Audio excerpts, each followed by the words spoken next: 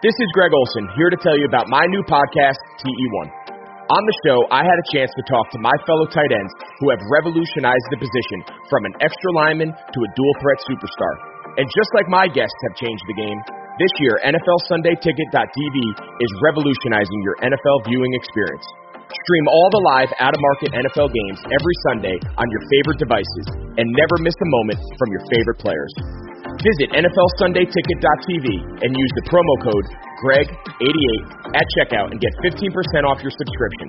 That's NFLSundayTicket.tv and the promo code GREG88. Subscribe to TE1 and get NFLSundayTicket.tv, an unmatched dual threat.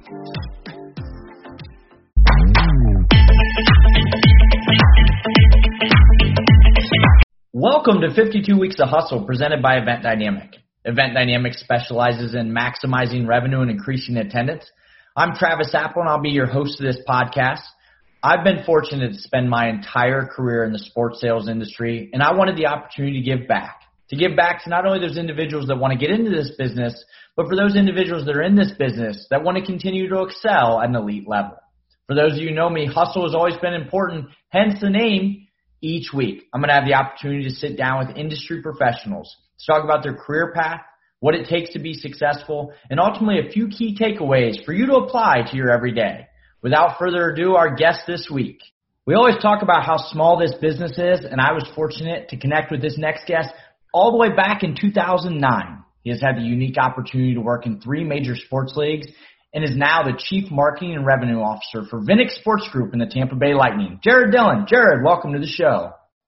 Travis, thanks for having me, buddy. Good to see you. Good to see you as well. Well, so Jared, before we dive into the fun career journey you've had, sales and business is very competitive. And we always talk about that. And you had a competitive nature early on in your life.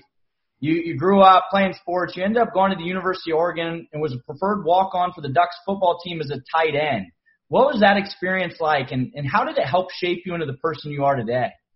Go Ducks. There you go. Yeah, for those are watching on YouTube, he's got his Ducks cup. He's ready to go. Looking forward to college football season, hopefully. As we all are.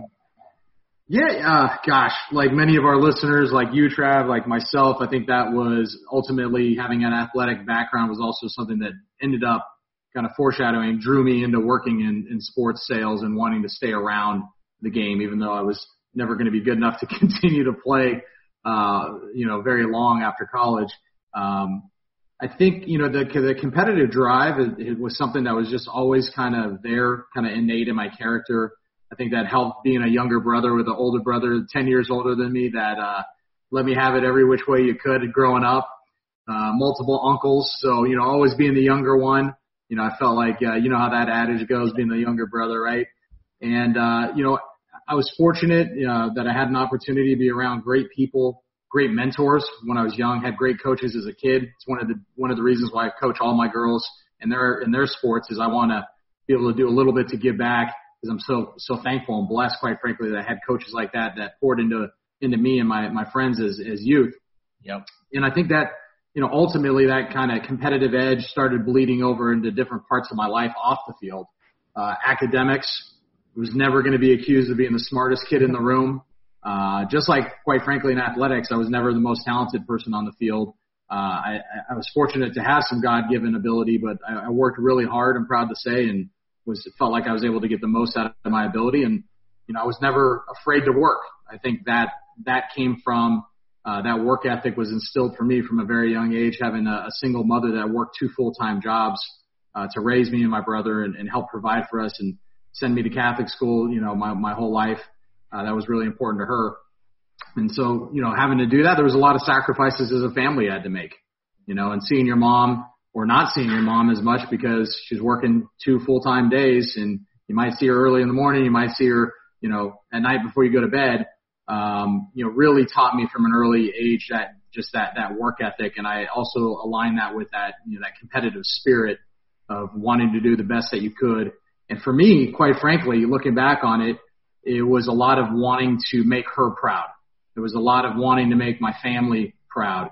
One of the things that most drove me to get to college was I didn't have any family members really that had gone to college before. And so to be one of the first in my family, I had one uncle that put himself through school. Other than that, that was it. I didn't have examples really around me until I was able to go to, off to high school, of really successful business people in my life. My family, everybody that I knew, a lot of the people that I grew up around, God bless them all. They worked extremely hard, but for the most part, pretty blue collar folks and blue collar jobs.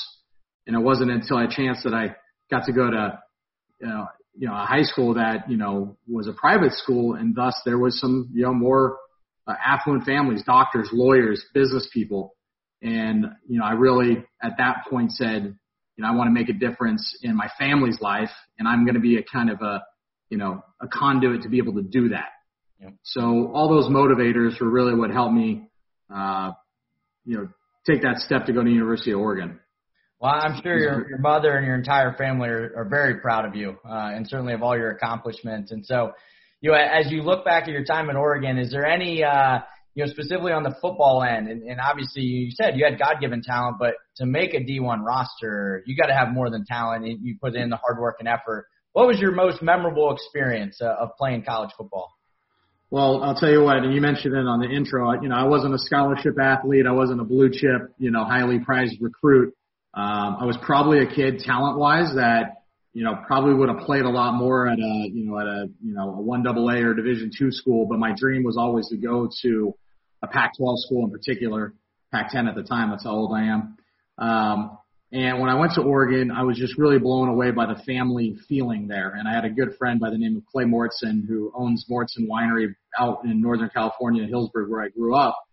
And he was a couple years ahead of me. And he had done the same thing. He had gone through my high school, and he had walked on at Oregon and secured a spot on the team. And he even got into some action, played on special teams in the Rose Bowl. And, I really looked up to him, and he took me under his wing and hosted me on my recruiting weekend. And I just fell in love with it. And I knew, being a preferred walk-on status, that the odds are stacked against you, not only financially, I to be able to go to school, there was a lot of loans. There was working two jobs, while I was going to school full time and playing football full time, to be able to live that dream out. Right.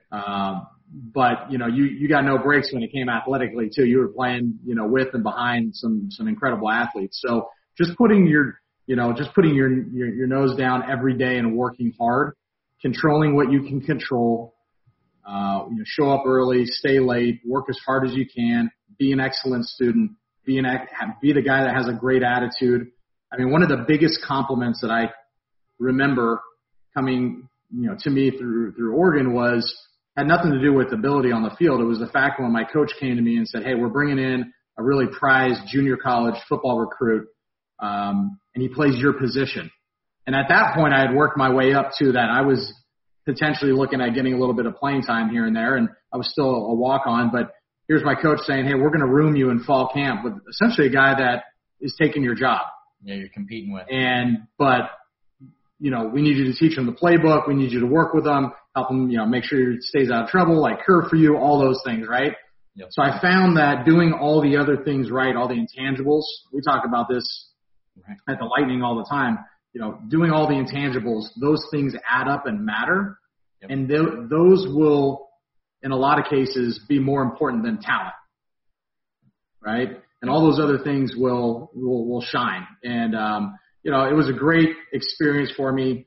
Got to play a little bit here and there, but more importantly, it was about the camaraderie, the relationships that I formed, help the men that I played for, learning those life lessons from them, has really helped me become the teammate and the leader that I try to be today. And to your point, you can't teach those intangibles that you bring every day, and it's a direct correlation to what sales and sales leaders do every single day as well. And so Jared, outside of football at Oregon, you had a little different background than a lot of people in the sports business. So we want to get into this. You held dual majors in English and history. What did you want to do with those degrees? So when I got to U of O, I love working with young people. To this day, whether it's getting on a call with university students or talking one-on-one with someone that just wants to learn more about the business, informational interview, volunteering. I'm on the board of Junior Achievement Tampa Bay, working with young kids about financial literacy. I've always loved being around young people. and working with them in a kind of a coaching, I guess, capacity. So my original intent when I went to Oregon was I was going to double major in English and history, my two favorite subjects. And when I was done, I was going to go back and I was going to give back in my community and, coach and teach at either my high school or elementary school or maybe junior college, something along those lines. But that's really where I saw my path. So I decided to pursue those degrees because those, at the end of the day, were my favorite subjects. Reading has always just been something that, that I love to do. English and history obviously lend itself well to that. And I was blessed to have a number of family members that served in our military, and I was always very interested in military history in particular. So those factors kind of drove me into those areas, those subject areas. Nice. Obviously, a very different career path than I ended up taking. Right. And the funny story behind that, what happened was, there was 4 of us living together, roommates and teammates. It was fantastic. It was, 4 guys from completely different backgrounds, different ethnicities, different cultures, different religions, different parts of the world. A couple of us from the U.S., one from Canada. I mean, it was quite the experience living together as roommates and teammates. Yep. And one of my teammates and roommates, Dietrich Moore, was already enrolled in the University of Oregon's Warsaw Sports Marketing Program. I'm at that point, I think, a sophomore or a junior. I didn't even know it existed, so shame on me. That tells you how much I knew about wanting to work in sports. I was going to a university that already had a top 5 sports business program, and I had no clue. No clue it was even existed. So, through that relationship with my roommate, I, befriended a gentleman that was, that was in the program that invited me to come to office hours. And come listen in to some of the speakers from Nike, Portland Trail Blazers, the minor league baseball team, the Eugene Emeralds that were there at the time. And, again, I wasn't even enrolled in these classes. I would just go to office hours and listen in with some of the professors and go to classes. And it was probably about my junior year I really decided, I really want to pursue this. And I completely changed everything up. And that's when I decided to try to pursue sports business as a business path. All right. Well, it obviously worked out. And, you had mentioned, obviously hard work effort. You mentioned early on you started working a couple jobs similar to, you growing up. Your mom was working a couple jobs. You started working some jobs in college. I know I've heard a story. You started working with Merrill Lynch. Then you graduate. You start working in minor league baseball. Go on to get your MBA in sports marketing at Sonoma State University. So, I think it's pretty clear by just the early 10, 15 minutes of this conversation, you have an impeccable work ethic. So what's that big motivating factor for you and yourself, and how did it lead you to what you're doing now? Thanks. My daughter popped in to say hello on the podcast, my 4-year-old. So hello. Tell me the last part of your question, Trav. I apologize. Yeah, I think it's pretty clear, your impeccable work ethic. What's that big motivating factor for yourself? Oh, man, I think twofold. One, there is still a part of me. It's like, I really want to make my family proud, and that family has grown now, right? And that's my family that I grew up with. That's now my wife. That's now my children. I'm blessed. We're blessed to have 3 young girls, 9, 6, and 4. So those are all, for me, those are really, really critical relationships and important people that I want to, make proud and show and be a good example for, right? As much as I can. Yeah. The other part is I'm really driven in our business in particular. This is something you and I have talked about, and a lot of our friends I know feel the same way. Really driven about helping to develop that next level of talent. I don't consider myself an old guy. I don't think I'm going anywhere anytime soon in this industry, but I do have a lot of aspirations to look back one day, and that will ultimately be a major way that I judge my career being successful or not, is how many people that I help move on in their career, advance, become better people, better leaders, better fathers, mothers, whatever it is. And, I'm proud to look back now, and, there's probably close to 15 people, certainly a dozen or so that I've worked with along the way that are directors, vice presidents, senior vice presidents in the industry now. And I take a lot of pride in that. I take a lot of pride in being a part of their journey. And that's the next generation of executives that's going to change our industry. No, absolutely. And it's great. And you certainly have built a really good tree underneath you. And, obviously your hard work and effort ultimately leads you, as you go through minor league baseball and you're working at Merrill Lynch, go back and get your MBA, leads you into sales roles with the San Francisco Giants and the Oakland Raiders. So kind of at home, spend almost 8 years there in the Bay Area. What were some key indicators early on in your career that you took away and said, you know what, I know this business kind of clicked for me my junior year of college, but now this is the business I'm 2 feet in? Yeah. Honestly, I knew I made the right decision. Right out of college, I got hired by our minor league baseball team, a little independent minor league baseball team. I had a 1-year stay with them right, before I started with the San Francisco Giants. And I had moved back to Northern California, about an hour north of San Francisco where I'm from. I was living in my mom's garage on a pull-out couch in a converted garage into a room. I was making $20,000 a year with no benefits. I think if I remember correctly, literally 1% commission on whatever I sold. And there was 4, not counting the owners, the 2 owners, there was 4 of us that ran this little minor league independent team. And it was just mind blowing to me. I was getting to do everything I had read and learned about, right, in the real world. And it didn't matter if the tickets were, $5 a ticket or if the first partnership deal that I ever did was, $7,000. Like, it didn't matter. Yep. It was the fact that I was getting to do those things and getting to be hands-on fans, talking to people, selling season seats, going in and having corporate partnership conversations. So I think for me, it clicked really. Now, doesn't mean I was any good at what I was doing. I was learning on the fly. But that moment when I was a couple months in, I really knew this is what I wanted to do with my career. Fast forward a few months later, less than a year later, I get hired by the San Francisco Giants. And my first real mentor comes into my life in Rob Sullivan. And Rob was our director of sales, brought me onto his team. Rob's now a Madison Square Garden company running all premium there, and he's, done a lot of things in between. But, really learning the foundation of sales and how fun it could be, and what face-to-face sales was like versus telemarketing was a game changer for me. I had some sales experience through that Merrill Lynch experience in college, and I had a lot of friends that were in sales, and a lot of that was just hitting the phones, right? And we all know how important that is. But what I didn't know was, the phone should just be a conduit to get face-to-face. And that's where I excelled. For whatever reason, I love being around people. I'm much better with people face-to-face, interacting, that human bond connection. And so at a really young age, it was like literally my first year in professional sales at the Giants, I found that, man, if I can get someone to come down to the ballpark and take a face-to-face meeting with me, I have a really good chance of them becoming a season ticket member or buying a suite rental or whatever it was, versus banging my head against the phone, just making cold calls all day. So that was kind of when it was very eye-opening to me in terms of sales philosophy and business philosophy, how much relationships, how much building trust and all those things were going to matter to me. And I can think back to, that was probably 2001, 2002, somewhere in that time frame. And those are still fundamental, just foundations of my belief in sales that I still have with me today. Yeah, no, absolutely.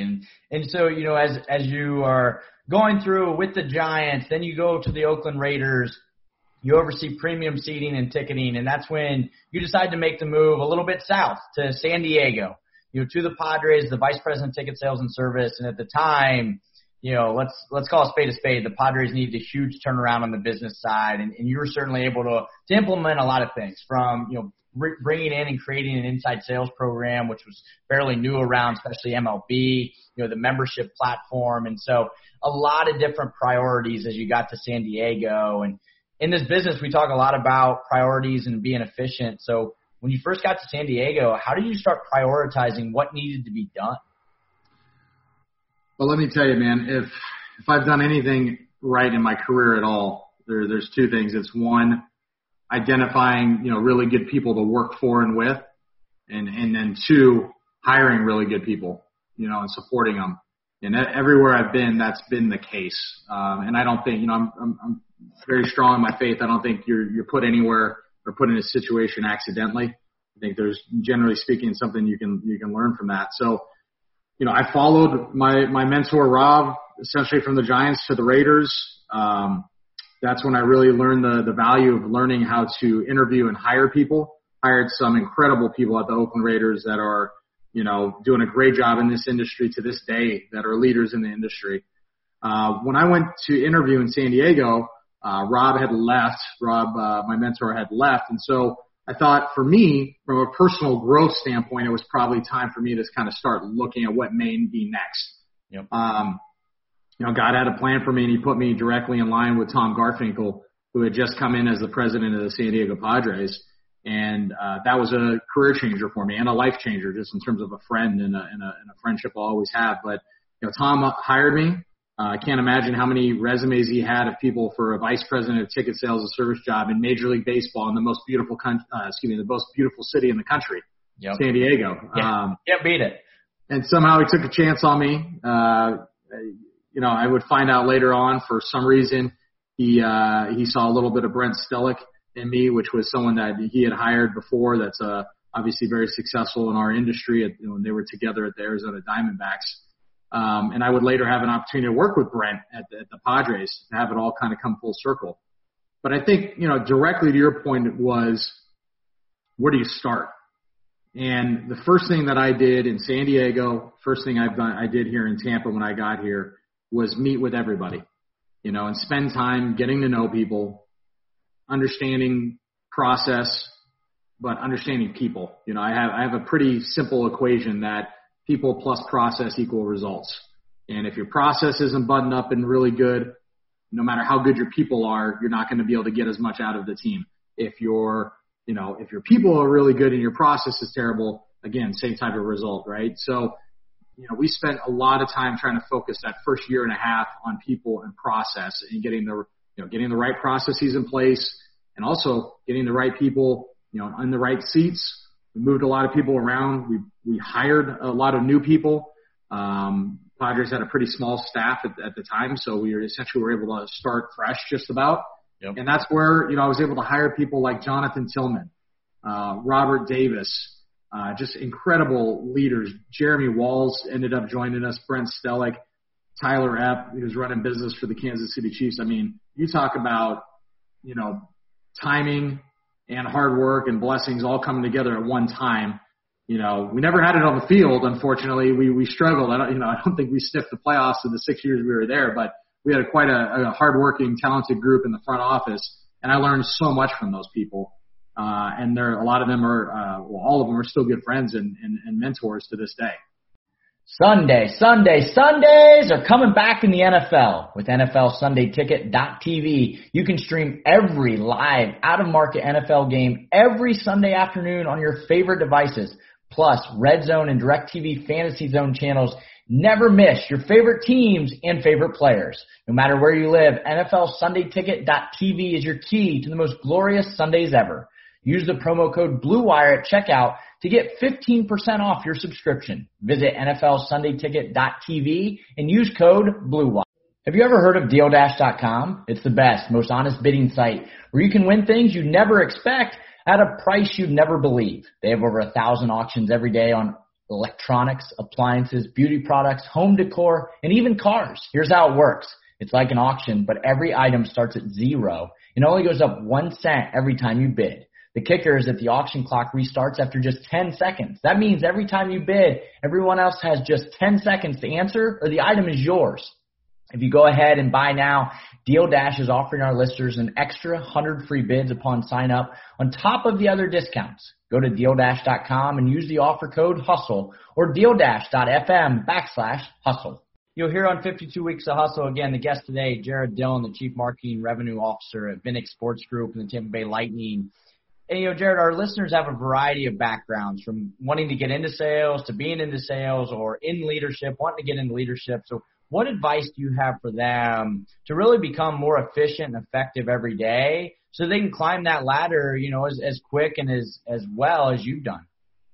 I think, one thing I try to share with a lot of young people, whether, speaking at universities, talking with students, people that are trying to break into the industry, this is just my own personal feeling and advice. I certainly don't necessarily think it's the answer for everybody, but I have a strong belief that you need to spend the time to figure out what you want to do, right? And then that's the path of how you're going to go do it. So for an example, I would never tell somebody, hey, come try to get a job as an inside sales rep selling tickets, when really in your heart of hearts, you want to work in marketing, right? If you've done the research and you know what marketing quote unquote means or what you want to do within that field, whatever the role is, go after that.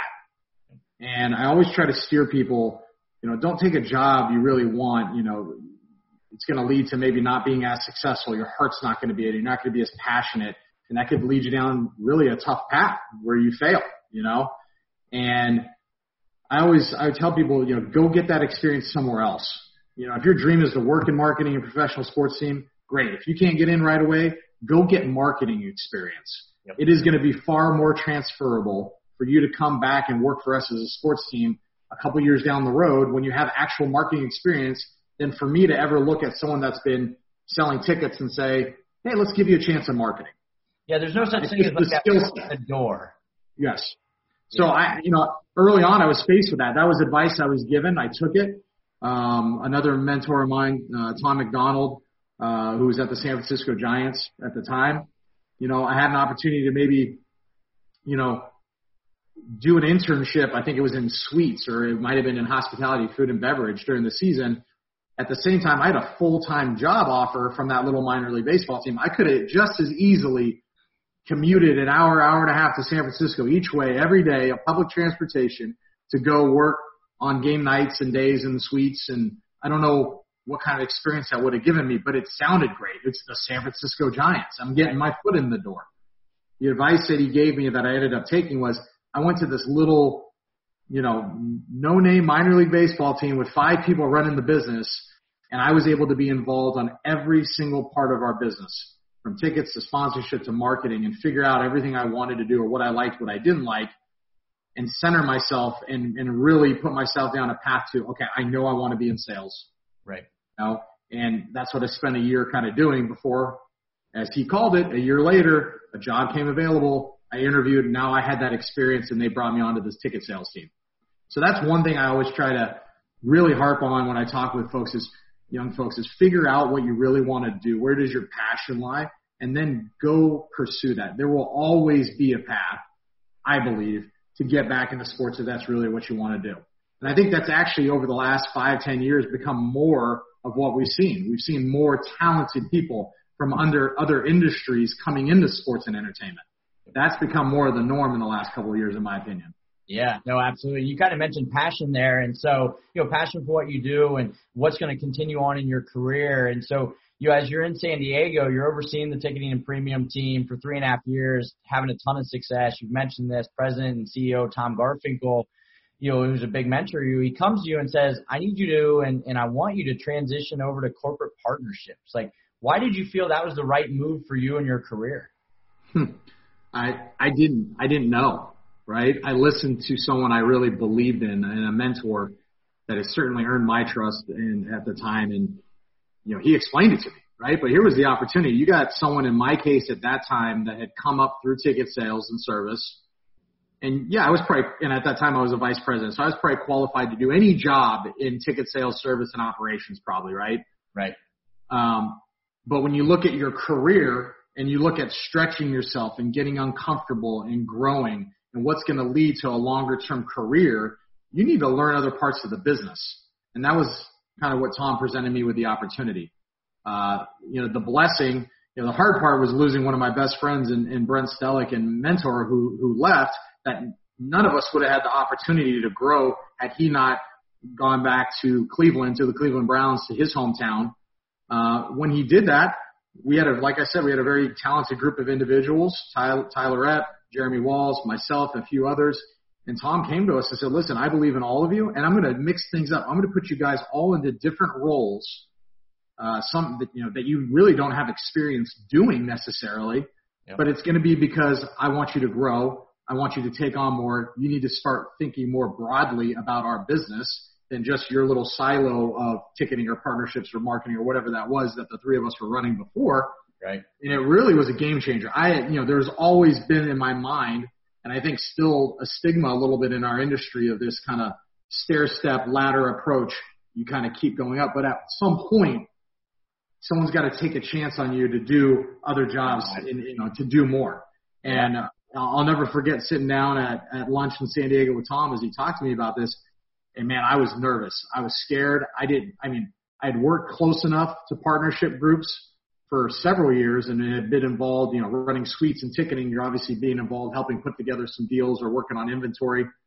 But to go laterally to be the vice president and move to the vice president of partnerships, that's a different level. Yeah. I was fortunate to kind of have an incredible leader and friend in Tyler Epp above me as our SVP, and then Joe Mulford, who's now running Cal Berkeley's partnership and actually all revenue for Cal Berkeley. Joe was our director of sales, another Teambo guy. Yeah. And Joe and I had worked together years before at the Giants, and so being kind of sandwiched in between those two, I was in a really, really good place where I could drop my guard, not pretend to know what I didn't know, and just really, for a first year, just really sink into, the business at the ground level, understanding our partnership deals, understanding, the key objectives of our partners, building those relationships. And I always joke with people today, I was probably the most overpaid, overtitled as a vice president account rep in partnerships that there's ever been. I literally immersed myself for that first year with my activation group, just learning all of our deals inside and out. Yep. And sponge. That's right. And so, over time, the things that you know, the things that you learn, you're growing, you're learning, you're doing everything you can to continue your education. And, I had the chance to do that for, roughly 3 years, almost 3 years that I was at the Padres, helping run that group. So just a career changer for me. And, again, you don't see it that often, but I think more of us as sports execs need to look at that. When you have somebody that you believe in that has high caliber potential, high ceiling, and that, how do I stretch them? And maybe they don't check the box of having that experience for that next job. Right. But can I groom them? Can I put them in a place? And that's what Tom really did for us is he put us in a place to be successful and then handed it off. And we were the ones that had to do the hard work. Right. Exactly. And, I think that's key. And so certainly has worked for you, Jerry. You certainly a lot of, as you've continued on your career, you said you spent 3 more years in the partnerships with the Padres, and then came the time to move to Florida, to move to Tampa with the Tampa Bay Lightning and the Vinik Sports Group. And like I mentioned early on, you're one of few individuals who've now worked in 3 major sports leagues with the Major League Baseball, NFL, and the NHL. And you've now been in Tampa over 5 years, a ton of responsibility. Honestly, I don't even know if I have enough time to say it all, so I'll really kick it to you just with the amount of, amount of properties that fall up under Vinik Sports Group. But just give the listeners a brief overview of what Vinik Sports Group entails and kind of your day-to-day. Yeah, absolutely. So the first couple of years when I got here, we were, the Tampa Bay Lightning. That's basically what everybody knew us for. And of course, we also operated the Amalie Arena, which is a top, destination, certainly in the Southeast and one of the busier venues in the country for concerts and events. And after a couple of years of continuing to run that business, our CEO, Steve Griggs, who's also, again, you talk about being surrounded by great people and great mentors. The 5 years that I've been here have maybe been the most learning that I've had because I've had that direct tie and seat with him, and I've been on this journey with him. But we had a vision as an organization, and he gets the credit for really driving this with our owner, Jeff Vinik. It was to essentially to diversify. If you think about the Lightning as a singular stock, we wanted to become a mutual fund.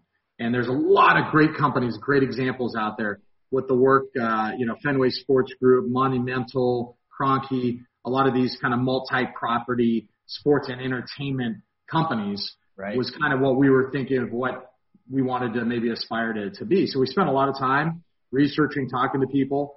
And the trigger to all this was a relationship that we had here locally with the University of South Florida. And I want to say 3 years ago now, we had the opportunity to come in and take over multimedia rights, sponsorship rights for University of South Florida Athletics. At the same time, my friends that do the booking and managing of our facility, Amalie Arena, We're able to land the contract to manage what is now the Yuengling Center, the basketball and event arena there on campus at USF. Yep. And so naturally our business kind of doubled in that sense. We had another property. We had another venue. And so we started thinking about this a lot bigger. And so when we decided to rebrand, it was really the vision was to unite all of us working across 7 different properties really at this point, either properties or platforms. We have a digital network, the Identity Tampa Bay. We have a sports division, Tampa Bay Sports, that carries everybody from the Tampa Bay Lightning to the Bucks to the Rays to USF. Whole retail division built out, e-commerce, 3 brick and mortar stores. We have the sponsorship rights division. We have a group that does bookings for concerts and talent at various venues. So to put all of these kind of different groups under one umbrella, and we just really felt that the thing that would unite us is our owner, Jeff Vinik, and the Vinik name. And so from that, Vinik Sports Group was really launched. The timing is interesting. We worked on this for the better part of probably 2 years, and we launched the rebrand essentially a month before COVID hit. And we had an amazing event in Amalie Arena, down on the floor, beautiful stage, beautiful production. Abe Madcourt came in town from the Sports Business Journal to be our moderator. Jeff Vinik, our owner, Steve Griggs, our CEO.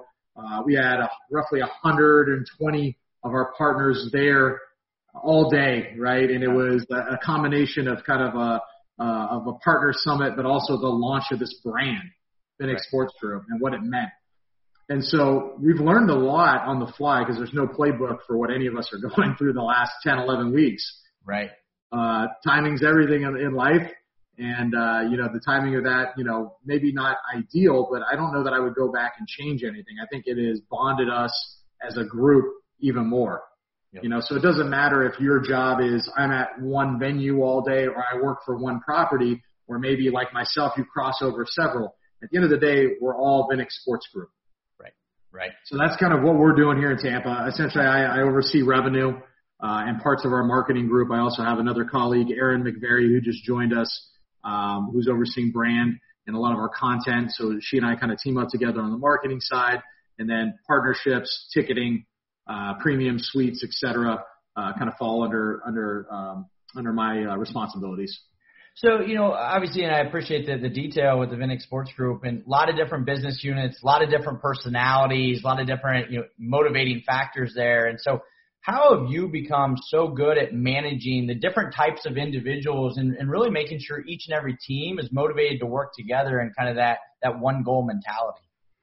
I think it really starts, at least my belief, it really starts, obviously you want to get to know all your people, but when you're in a role where I'm blessed that we have roughly, 90 folks that kind of fall under our umbrellas. That's almost half of our organization of full-time employees, 40%. Over time, you will get to know everybody, and you need to spend the time to do that.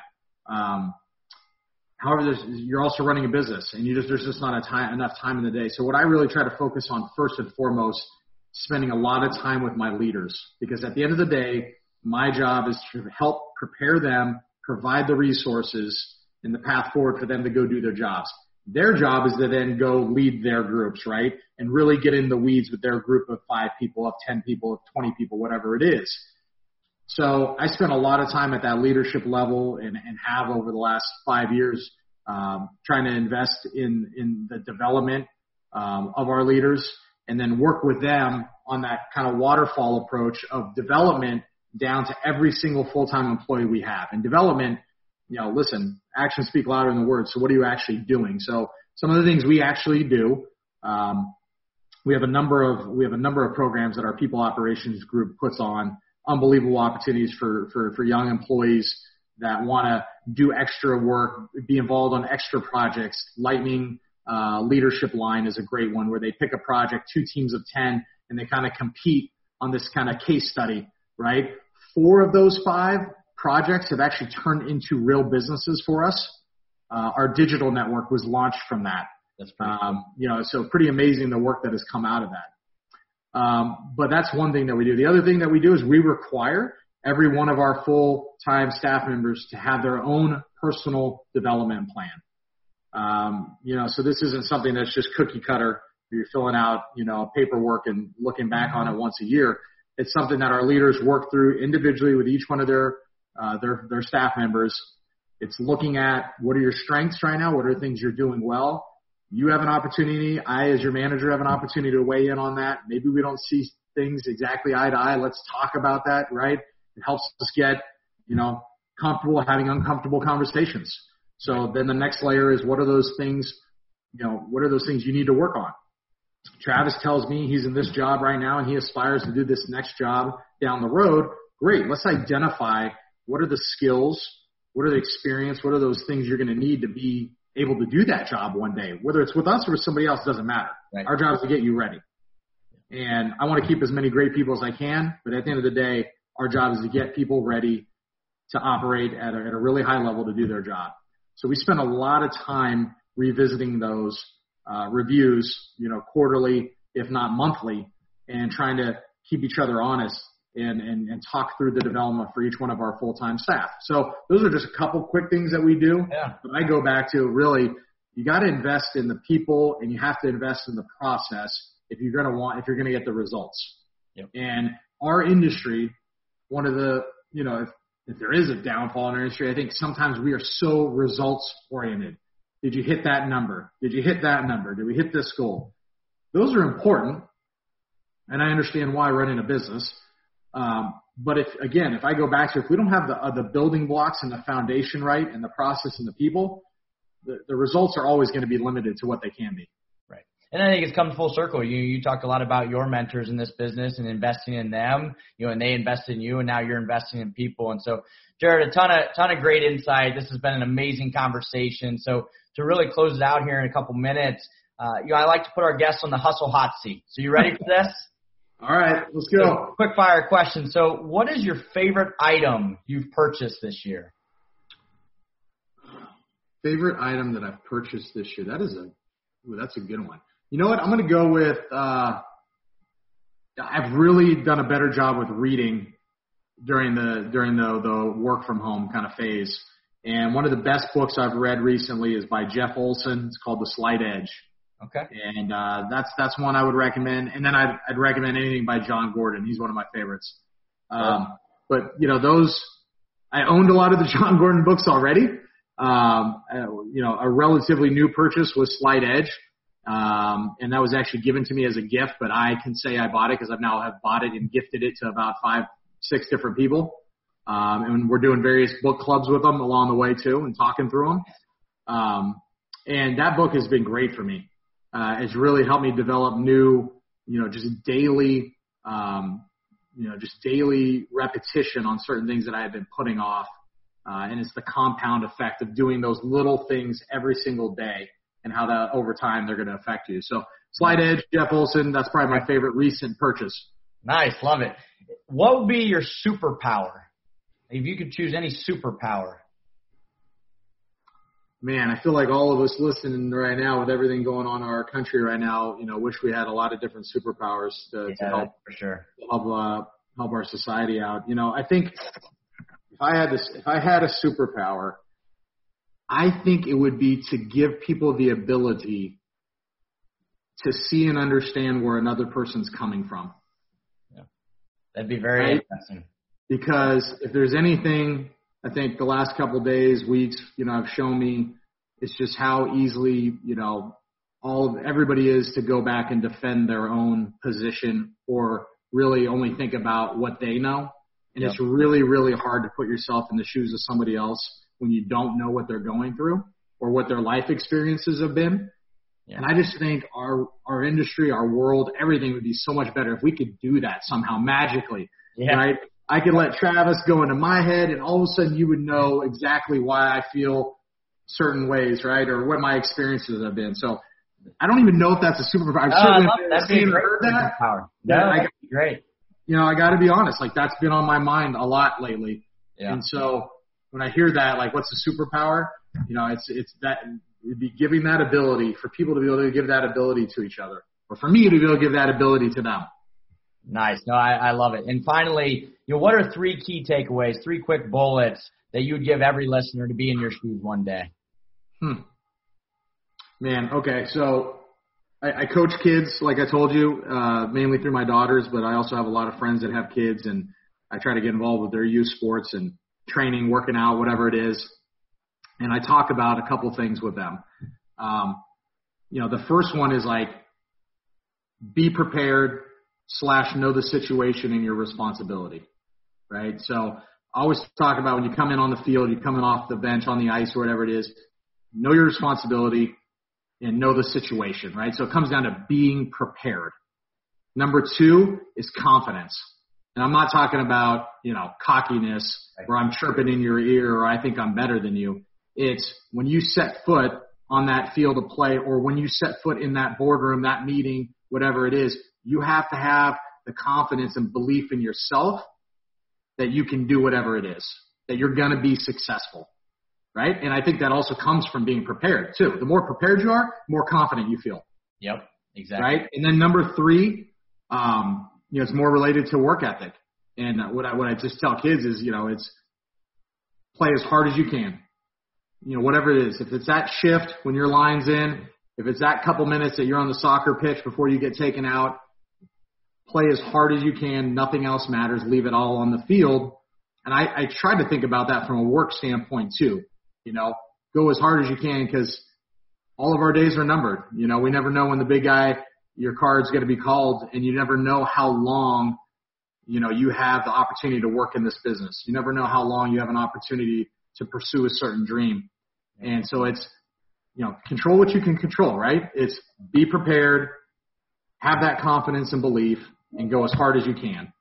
And I think that even if you fail, even if you don't win, you don't get the deal done, you lose the game, whatever it is, if you can do those 3 things when you come off, the playing field or when you look at yourself in the mirror when you get home from work, you can feel really proud about who you are and what you've done.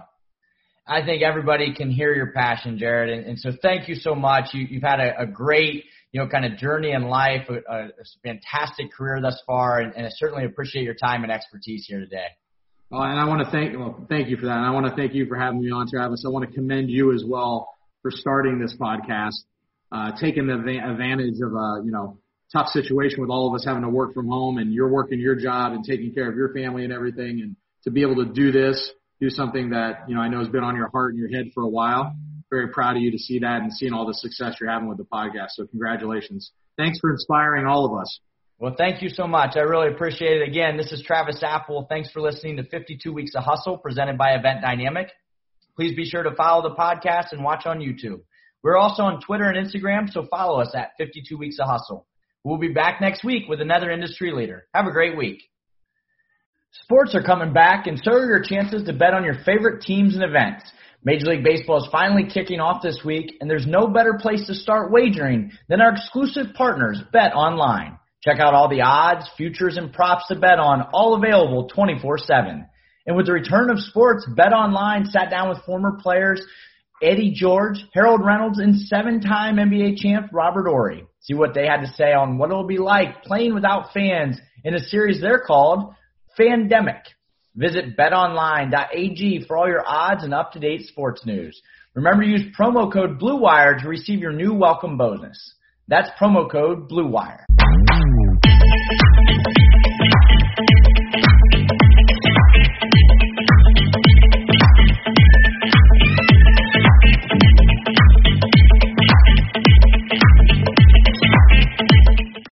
The headlines remind us daily, the world is a dangerous place. The elites in charge say everything's fine, stop noticing.